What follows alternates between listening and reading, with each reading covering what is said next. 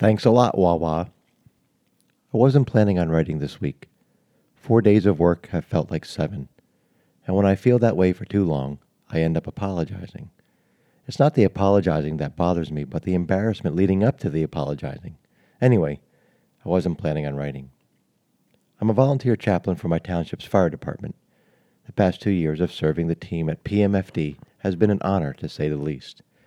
They don't get paid to run into burning buildings or have their dinner disrupted because of a false alarm. They don't get reimbursed when startled at 4 a.m. for a commercial fire at the local Wawa food and gas mart. I don't get compensated either. And although I didn't get out of bed and into fire gear, as several of the crew did, I did listen to the call and pray. That was the end of my sleep for the night. As I said, I didn't plan on writing. I'm heading off to a short camping trip with my coffee nephew and great niece. It's her first camping trip. She's 5 and bringing a dress. So as I lay in bed going through the trip checklist yet again, as my wife's alarm buzzed at 5:30, I was reminded of a verse of Scripture where Jesus' words are recorded. Come to me, all who labor and are heavy laden, and I will give you rest. Take my yoke upon you and learn from me, for I am gentle and lowly in heart, and you will find rest for your souls. I lay there for a few moments, wishing the cool fall breeze and snuggly sheets would woo me back to sleep. But several thoughts kept crossing my mind in light of this passage. I've written more than a few pieces on Sabbath, rest, and healthy life rhythm. I've done a decent job of reorienting my living and schedule towards a more holistic and sacred pace. The past few weeks skewed those a bit, and I felt it for sure. So, as I look forward to swinging in a hammock with my niece, I was reminded, yet again, of the need for intentional, regular, physical rest. As a believer in Jesus, I'm called to care for all of me, not just my faith. You don't have to be religious to reap the benefits of Sabbath and life rhythm. The new catchwords in my circle are soul care, S-O-U-L, care. But I've found that in my particular flavor of Christianity, compartmentalization has overtaken what should be a healthy life rhythm.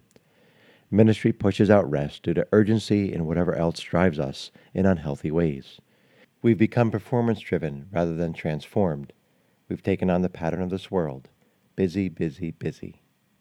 Too many people use and abuse their bodies in this pervasive rush. And when fatigue or something worse manifests, I've heard people abuse Scripture, like Matthew 11, saying that God will restore them.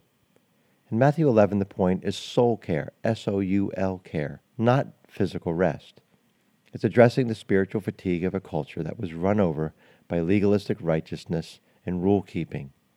Jesus, in his declaration, was offering a better, even best way to truly live. Yes, physical and soul rest should interlock. You can't separate the two. However, to expect our bodies and minds to recuperate with little sleep, caffeine-induced productivity, and constantly working 7 days a week is expecting, even demanding, that God perform a miracle weekly. It's irresponsible. The lack of stewardship of our bodies, minds, and spirits by running a pace we weren't designed to run is a flagrant disregard of our limits as humans.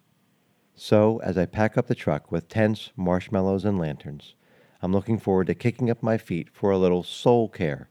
That's S-O-L-E care. Care for my body from head to foot. And a little S-O-U-L care for the inside too. It's intentional and necessary for everyone. Something you should think about. Maybe this weekend you could take a little time to consider how you can do a better job of caring for yourself holistically, instead of leaving that job completely up to God or the medical professionals. If you want some ideas, please check out my other blogs on Sabbath, rest, and rhythm. God bless you and have a great weekend.